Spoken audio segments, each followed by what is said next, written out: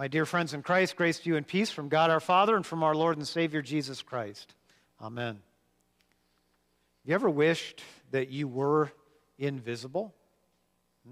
Probably, Like think back to when you were in school and the teacher or the professor is looking around the room to call on someone to give a synopsis of the chapter that you were supposed to have read, but somehow it just kind of slipped your mind and their eyes start to settle on you. Yeah, exactly. Or maybe immediately after that embarrassing thing that you just did or said, and you wish you could just crawl under a table somewhere. Or if you're like me, kind of an introvert, when the pastor says, now turn to your neighbor and tell them about the most embarrassing thing that ever happened to you. Yeah. Sometimes invisibility does sound like a cool option, the ability to move about undetected, the ability to disappear at will. But it'd be one thing to choose invisibility. It'd be quite another to have it thrust upon you. To be treated as unseen, unheeded, unnoticed, as having little or no value. To be on the receiving end of behavior that we would describe as ghosted. Do you know what it means to be ghosted? On social media, it means when someone just stops, responding to your queries, to stop answering your text, to stop answering your emails, just kind of cut off all relationship with you. Now, that would be another thing altogether. Such would seem to be the case with our anti-hero in this story, Zacchaeus, whose name, by the way, literally means innocent. Hang on to that. It's important. Innocent. The wee little man we know from children's Bible story fame. Zacchaeus was a wee little man was he. Remember that one? You learn it in Bible school, yeah. Whose vertically challenged stature forced him into climbing a sycamore tree in order to catch a glimpse of Jesus as he passed through Jericho. I imagine one of the main reasons that the story has always been featured prominently in kids' Bibles is because so many kids get it, They can relate to what it's like to be short and next to invisible as they live their lives amidst a sea of adult legs and really go unheard most of the time unless they're screaming or crying, which is why they scream or cry, right? Exactly. The invisibility of wee little Zacchaeus is familiar to a lot of children. But if you dig into this story, you discover Zacchaeus' small stature is probably nothing less than a very clever device on the part of the storyteller to emphasize just how invisible he actually is to his neighbors, to the people around him. See, Zacchaeus would have been a Jewish man, hired by the Roman government occupying Israel to collect their tax from his fellow Jews. He was allowed to keep a percentage of what he extracted from the citizens of Jericho, and apparently he made a pretty good living doing it, right? Luke tells us that he was a chief tax collector and he was rich. He knew what he was doing. He was good at it.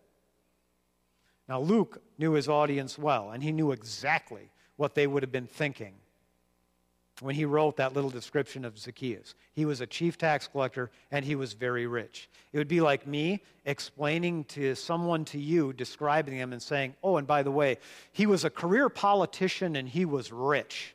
Now, all of a sudden, you got in your mind an image, right?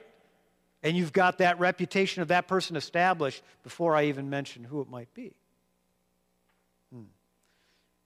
Remember our parable from just last week about the tax collector and the Pharisee praying in the temple, When Luke uses that term tax collector, it's just another stand-in word for villain. He knew that that's what they would be thinking when he wrote it. The citizens of Jericho, as well as the audience to whom Luke tells his story, are thinking the same thing about our little tax collector. He's a traitor to his people. He's a sellout who was getting wealthy on the backs of his own. He's a non-entity. He's a zero. He's a cipher. invisible, except as a pain in their backside, right? And not only that, but obviously then beyond the grace of God. After all, he was rich. And didn't Jesus in the Gospel of Luke just get done saying that it's easier for a camel to pass through the eye of a needle than for a rich man to enter the kingdom of heaven? Yeah, look back one chapter from this story, and there it is, 18, chapter 18. But isn't it also the same Jesus who, when asked, well, then who can be saved, said what? Well, with people, it's impossible. But with God, all things are possible. Right? But Zacchaeus, it looks like, is toast. Deserves, no doubt, to be ghosted. But there's this hunger inside a rich little Zacchaeus for something other than invisibility or scorn, and he's wondering. He's wondering if Jesus just might be the answer to that hunger. Maybe Jesus, if he is who people say he is, will finally be able to see him, Zacchaeus, for the man he is, tries to be, wants to be.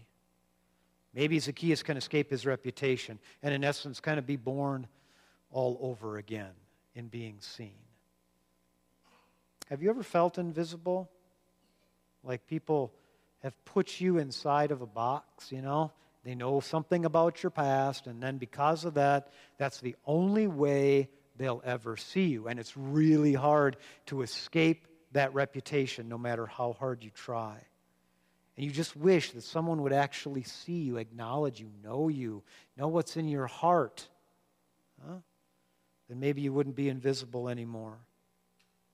I've mentioned in many sermons about what happened to me when I was a junior in high school, how my folks decided, without asking me, to move, to a different high school, different town. And at first I thought the sky had fallen on my head, but then it occurred to me, hey, maybe if those kids at that new school don't know me from the time I was the nerd dragging my violin case to school in third grade because I had to go to violin lessons after class. And, I was just that bookworm person and the musician and just kind of kept to myself. Maybe I could reinvent myself, and be something else. Maybe I could finally get a date, because I wouldn't be invisible anymore. I could be something new. Well, fortunately for Zacchaeus, his invisibility in the story is matched by somebody with X-ray vision, apparently, because Jesus is able to look through that crowd, and he's able to see Zacchaeus up there. He says, come on down. I'm going to go eat at your house today. An incredible honor for an invisible anti-hero. And the crowd, of course, grumbles the way they always grumble whenever Jesus starts seeing people, that they would just as soon remain invisible. He's gone to be the guest of one who is a sinner, they say. And this is where I think we usually kind of muck up this story a little bit with our own agendas. We read it as though Zacchaeus, somehow overwhelmed with Jesus' attention and shamed by the crowd labeling him a sinner, that he repents. And he now promises to kind of turn over a new leaf, give back half of what he has taken, give back to the poor, and if he's ripped anybody off, to restore fourfold what he's taken. And because of that repentance, then, Jesus promises him another shot at life. But it's interesting, when you read this story, this is the one story that my years of suffering through Greek classes in college and seminary really pay off, because all the verbs that Zacchaeus uses in the Greek are present tense verbs. They are not future tense. It's not Zacchaeus saying, I will do this in the future now that you've done this for me. He's saying, I do this. I give half of what I make back to the poor. If I find out I've defrauded anybody, I restore it fourfold. Maybe Zacchaeus isn't who a lot of people think he is. Maybe in his heart he's really trying, to live like a child of Abraham. It's interesting, as an aside, if you go back in the Gospel of Luke to the 3rd chapter, where John is doing his baptism thing at the River Jordan before Jesus has even begun his ministry, we read there that even the tax collectors were coming to him to be baptized. And they were asking him, "Teacher, what should we do?" And John said to them, "Collect no more than the amount prescribed for you." Collect no more than the amount prescribed for you. And I've wondered, could Zacchaeus have been among that group that came? Could he have been one whose heart was actually ardently seeking to do better, to be better? And if so, it makes Jesus' response, I think, all the more powerful here. He doesn't at all imply that his regard for Zacchaeus has anything to do with Zacchaeus promising to turn over a new leaf. He simply says, today salvation has come to this house because he too is a child of Abraham. He too is one of us. He too is beloved of God. Someone has finally seen into Zacchaeus and seen there a child of the promise. Perhaps even a man who was trying, in his own stilted, halting, compromising way to be what God has made him to be. And Jesus sees him and restores him to visibility, no longer invisible, no longer ghosted. In other words, restored to his proper place as a person of worth for whom Jesus came to die.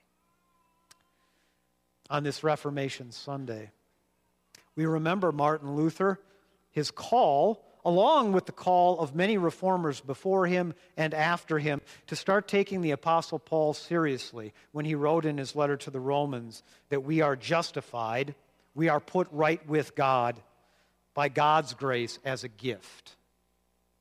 Jesus doesn't wait to love us until somehow our spectacular living makes us visible to him. Neither is he waiting to retract the gift and ghost us unless we straighten up and fly right. The one who sees you washes away the old story that others have told about you, the story that you have too often told to yourself, that you are not a person of worth, that God couldn't possibly love you. Today we celebrate our place in the family of faith, where we are visible to the God who sees, the God who forgives sin, the God who raises the dead. Thanks be to God. Amen.